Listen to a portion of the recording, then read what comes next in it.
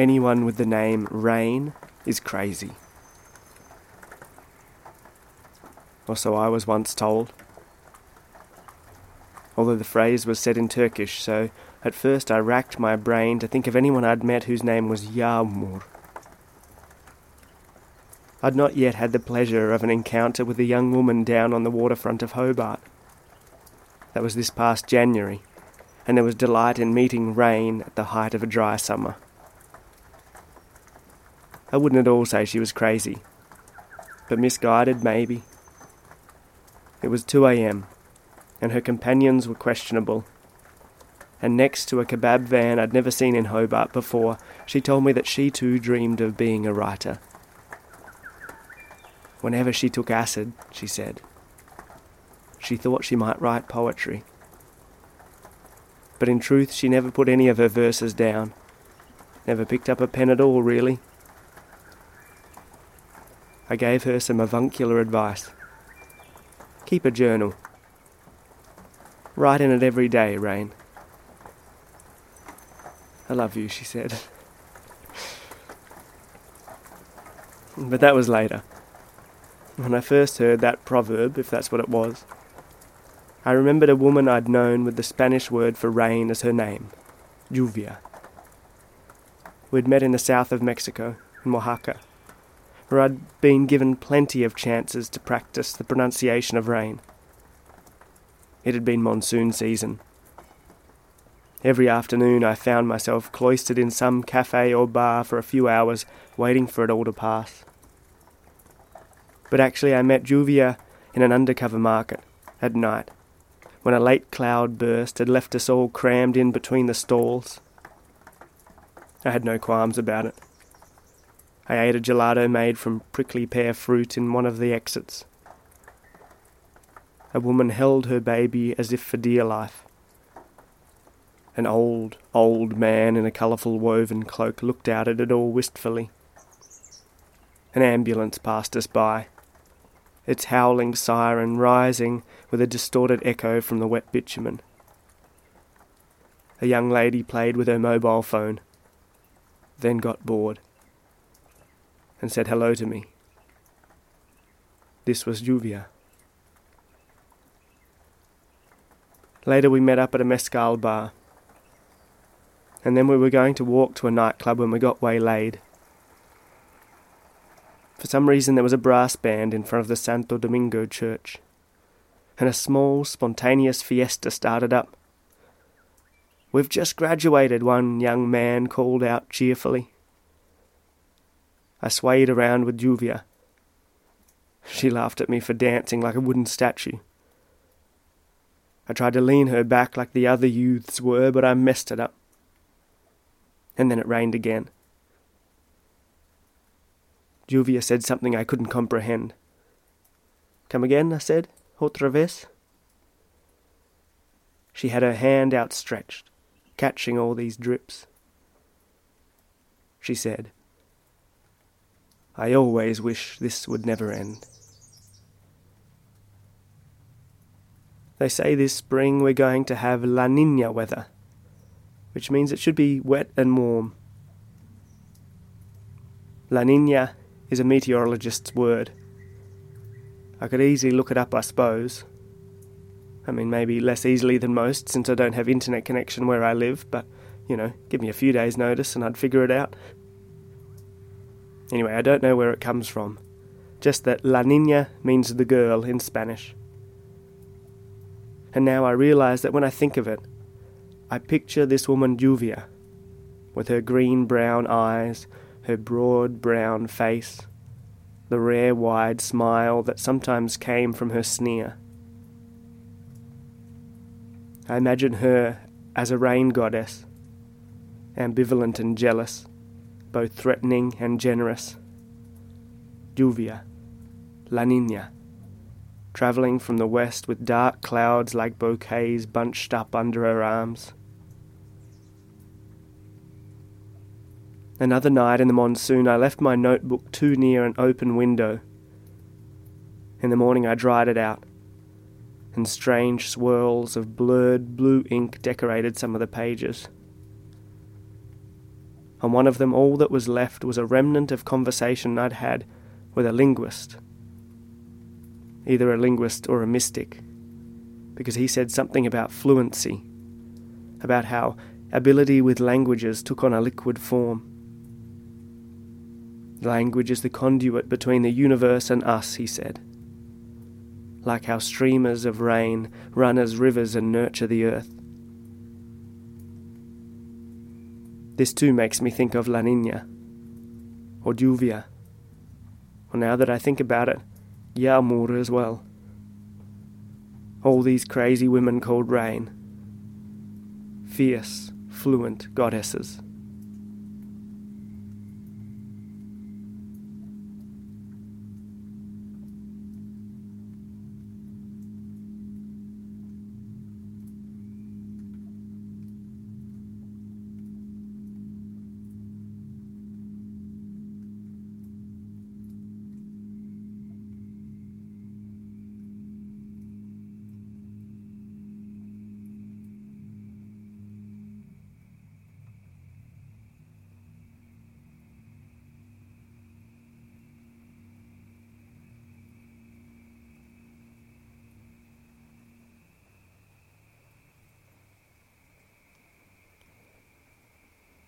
The Bureau of Meteorology promised a few days of rain.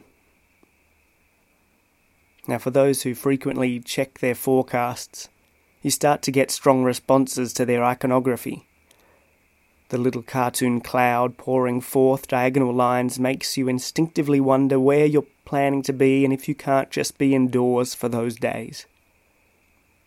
That's what I thought anyway. And I was pleased to realise that I could just retreat into my train carriage and think about rainy days instead of going out into them. Rainy days and rainy nights too, I guess. As one of William Faulkner's characters says, "How often have I lain beneath rain on a strange roof thinking of home."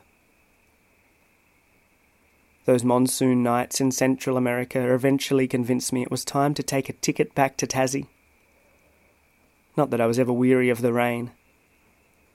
I just envied those at home who had that utmost comfort, being sheltered in your own abode during a storm.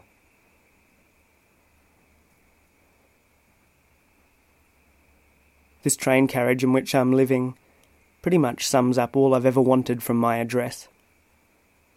Privacy, solitude, quietness, and yet also intimacy with the forest around me, and its creatures which often enough intrude upon me, and an openness to the weather which sometimes is much louder than any city. As maybe you can tell, when rain comes driving down on the curved corrugated iron that covers the carriage, it is not quiet. It's like a fusillade of metallic drops being fired into my brain, yet strangely like the roar of a rushing river. Even this noise is never disturbing. It gives the kind of comfort that makes me want to have a kip, to fall headlong into dreams.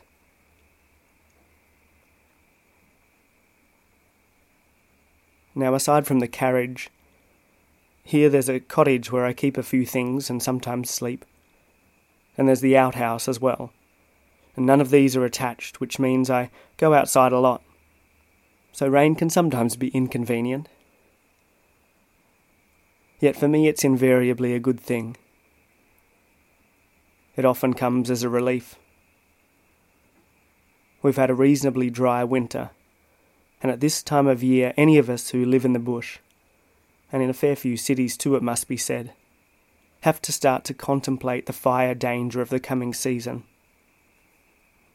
So a good dump of rain might at least make us feel like there's a little more distance between ourselves and disaster. We like to see the soil get a good soaking, and watch the creeks fill up, so that if a spark should land in our neighbourhoods, it might not just go up in a mighty conflagration that burns it all away. I remember coming home in October 5 years ago. It had been a dry winter while I was away, and spring had started off no better. The paddocks were parched and yellow. and we all knew it was set to be a hot, harsh summer. But the bushfires that year were as intense as they'd been in my whole lifetime. And with no rain well into autumn, it was months before some of the blazes could be said to be extinguished. I was guiding in the mountains at the end of the season, the last days of April, and even still it was a week of warm, dry weather up there. Then it was as if a dam wall busted. A few days after my trip, I woke up at a mate's place on Bass Strait. We noticed storm clouds moving in, a sea eagle blown across the span of the farmhouse window in a flash by a great westerly gust. I recall saying that I was glad that I wasn't guiding that week. And we checked the forecast. Furious cartoon clouds, spurting out lines of rain, all in a row, day after day. Turns out that 2 of my mates were up there guiding. They had to rope up their punters to cross newly swollen black creeks. A few walkers fell sick and had to be evacuated. And when I saw one of these mates of mine, the night after the trip, her body was covered in bruises. We ended up having the second wettest year on record, even though we'd started with 4 months of drought. And so it was that the house I was about to move into was evacuated. It was near the confluence of rivers in Launceston. The waters rose and threatened to break the flood levees. I saw the South Esk one afternoon from a safe distance. It was fierce, as if intent on ending things, a liquefied apocalypse.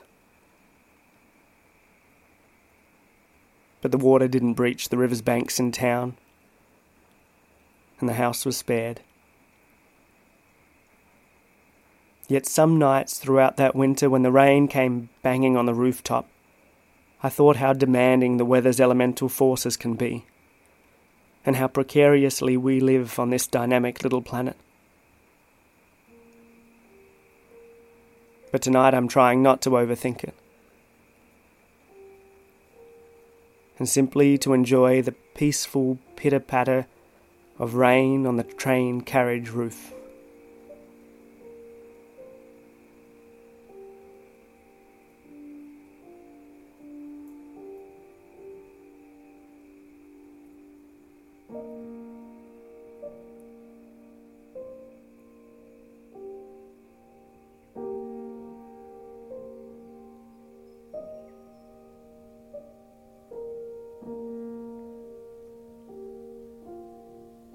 Sometimes when it rained in childhood, we went out and played soccer.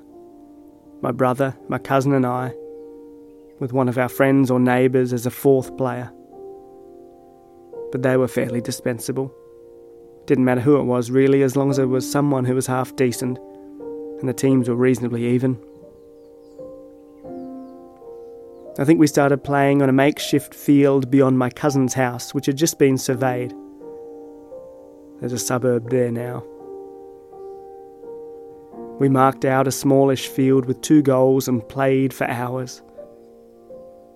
By the end of it, we'd churned up the grass and all of us were streaked and spattered with mud.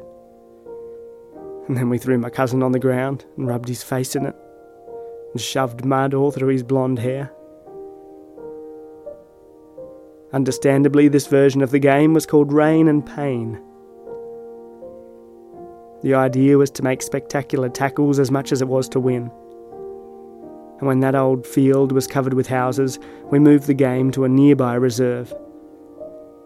The grass was in better nick there, although it didn't drain so well, so gliding into challenge for the ball, you could travel at great speeds as if on an oil slick. It's remarkable that we never broke any bones out there. I suppose after a childhood of wrestling and racing around, we were accustomed to this kind of trauma.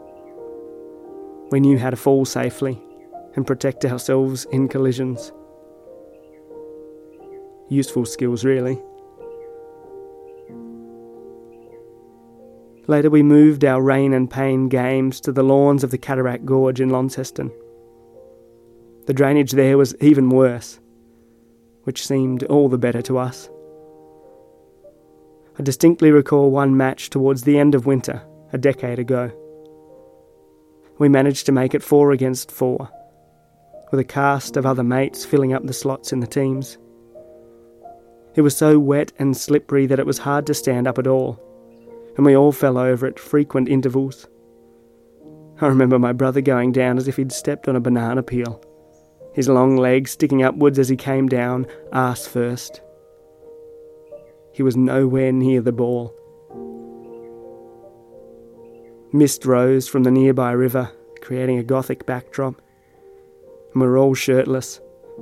We wore mud like war paint, and we played until it was too dark to see. This was truly a tremendous sport, of which we were all champions. Around the same era as that match, I went down to the gorge with some mates during an afternoon storm. We had a soccer ball then too, which we kicked about with slightly less intensity. And although it was cold, a handful of us decided to strip down to our undies to swim. Lightning split the sky as we frolicked about in the water. Later we went back to my house, threw blankets and mattresses on the floor and wrestled while Bob Dylan played away on my second-hand stereo. It was a scene I knew then that I would always remember. There was one sad song I always listened to, Boots of Spanish Leather, its lyrics describing letters between a traveller and her ex-lover. Each of us was 18 or 20. It was necessary that most or all of us would leave Launceston eventually. Soon we would be separated, and who would bother to write? I had a recent epiphany in which I realised that I had always cast myself as the lover left behind back then, the sadder voice in that song, when I listened to it alone and on repeat some nights. But now it seems I've more often been the traveller, telling someone or other that I don't know when I'll be coming back again. It depends on how I'm feeling.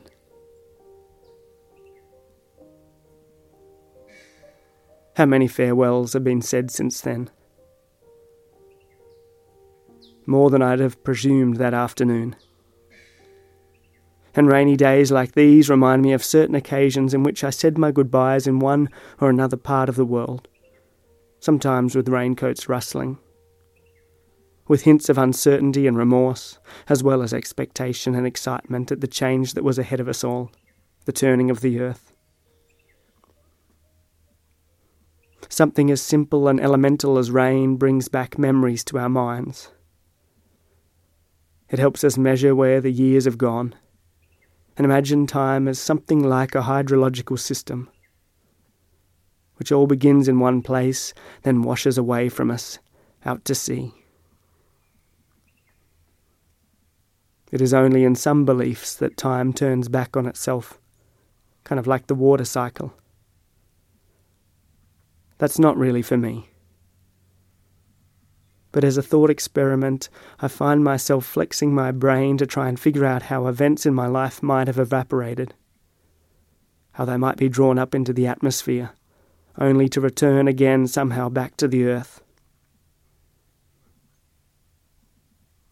I suppose if it does, it probably happens in stories like these, in which I remember those who have passed through storms with me, and in which I figure out what has come out in the wash.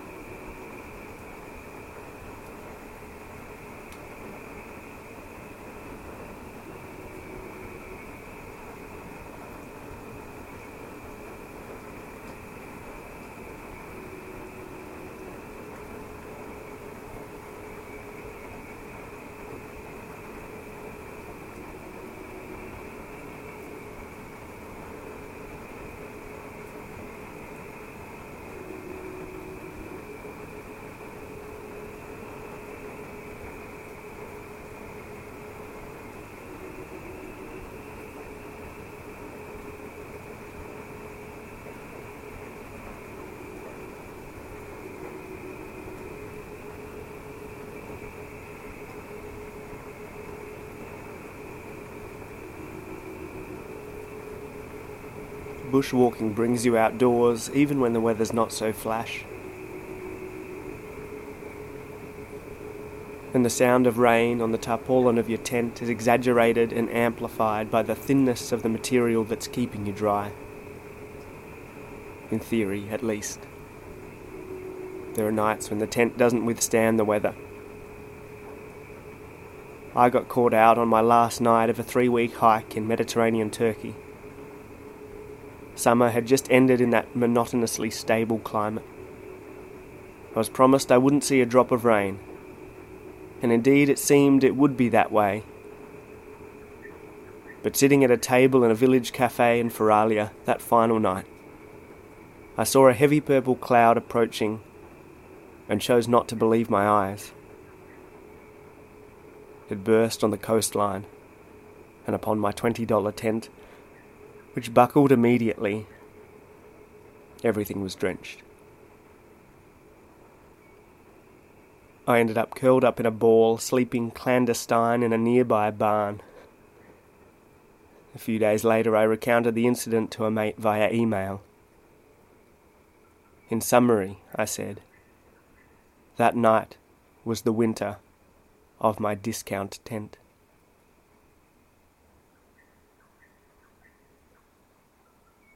No one ever promised rain-free days in Tassie's high country.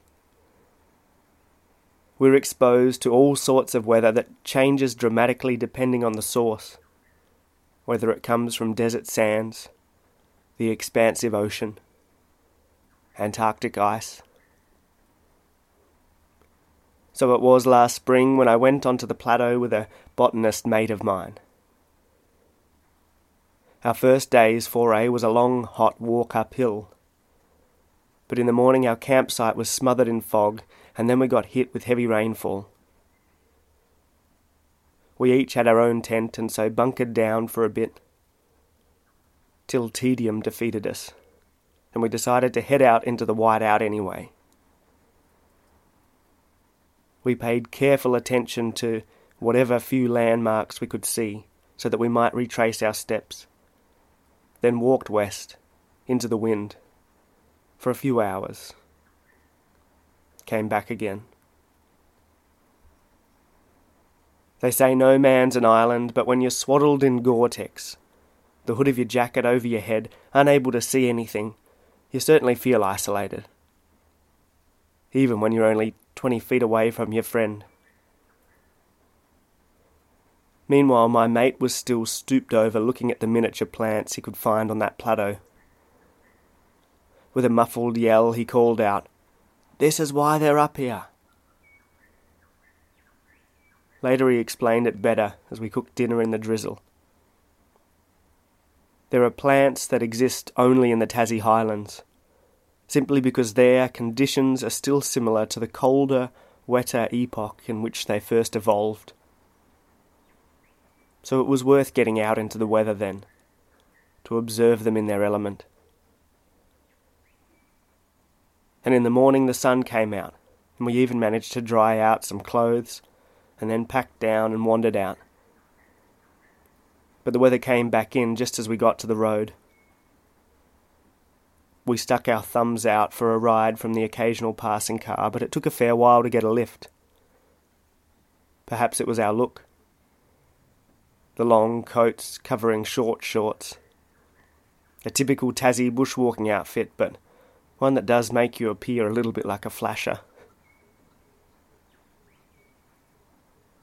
Thankfully, some nice fellas eventually took us down the hill.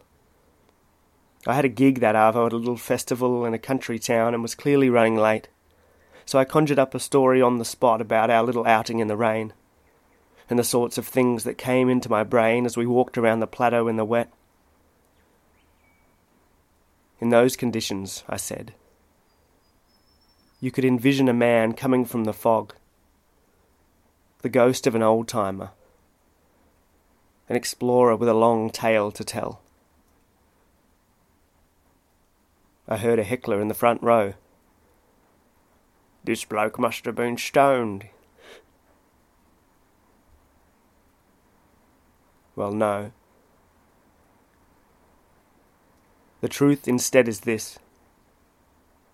if you let the weather into your imagination, into your ideas, into your bloodstream, you will find it shapes you, like the sorts of plants my botanist mate is into. You may well begin to adapt into something rare and unlikely.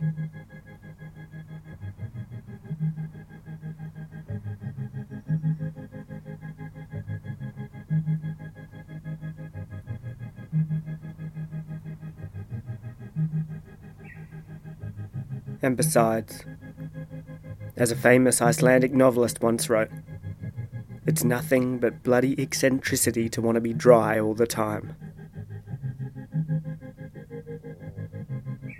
Once, in a city very far away, I woke up late and sat with loose acquaintances around a dinner table all day. Outside it was overcast. The sky a depthless and very pale grey, and at no stage could I recognise what hour it was. And the truth is, although the company was gregarious, that day felt like it might go on for weeks, if I wasn't careful. I'm not one to ever expect foreign places to behave like my home, but I was astounded by how monochrome that weather was. This was a well-off city. Even the most impoverished countries I've ever been in have at least had some colourful birds, moss growing between the cobblestones, poppies cracking through the pavement. I wondered, what do these people live off all winter?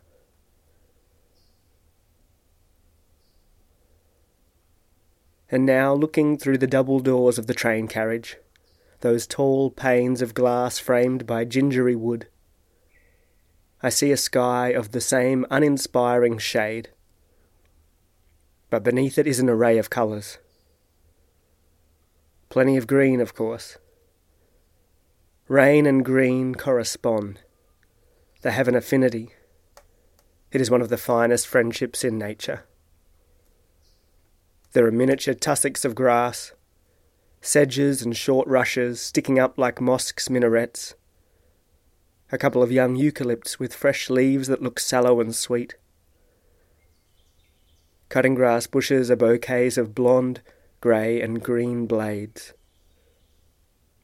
The tea tree is a sombre grey-green. In the scrub there is a single unwanted hawthorn, an errant weed, whose regrowth is the most vivid light green in the whole ensemble of viridescence. But I also fancy that I see an interesting selection of pinks and purples, tinges of mauve and lilac, burgundy and mahogany. These in the thick trunks of gum trees, in the stack of faded wood from which I've made my bonfire, even in the track that runs beyond the train carriage, a gravel path that seems to have been laid down using stones that were quarried on Mars. And even if today's the sort of day in which the variegated rosellas are reduced to black silhouettes against the colourless backdrop, there's fluorescent yellow in the understory, the blossom of the prickly Moses, so intense it might be electric. Eventually I left that dinner table, on that hourless day, the one they'd forgotten to measure, and I roved off through the city streets on a borrowed bicycle in search of colour. The mizzle was unrelenting, and I slid round corners and lurched absent-mindedly onto the wrong side of the road, up well-managed waterways, towards the garden allotments, plots of veggie patches which were just starting to come back to life. And there, emerging from the earth, were all sorts of plants coming ripe and rippling with colour. This planet's prowess on display, its dreaming made visible. It was a surplus of life which I sensed I was invited to share, even there.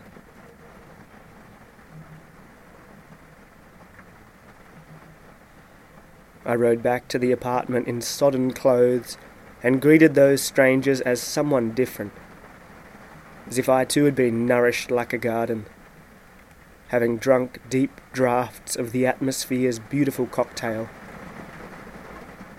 Air, light, and a good amount of rain.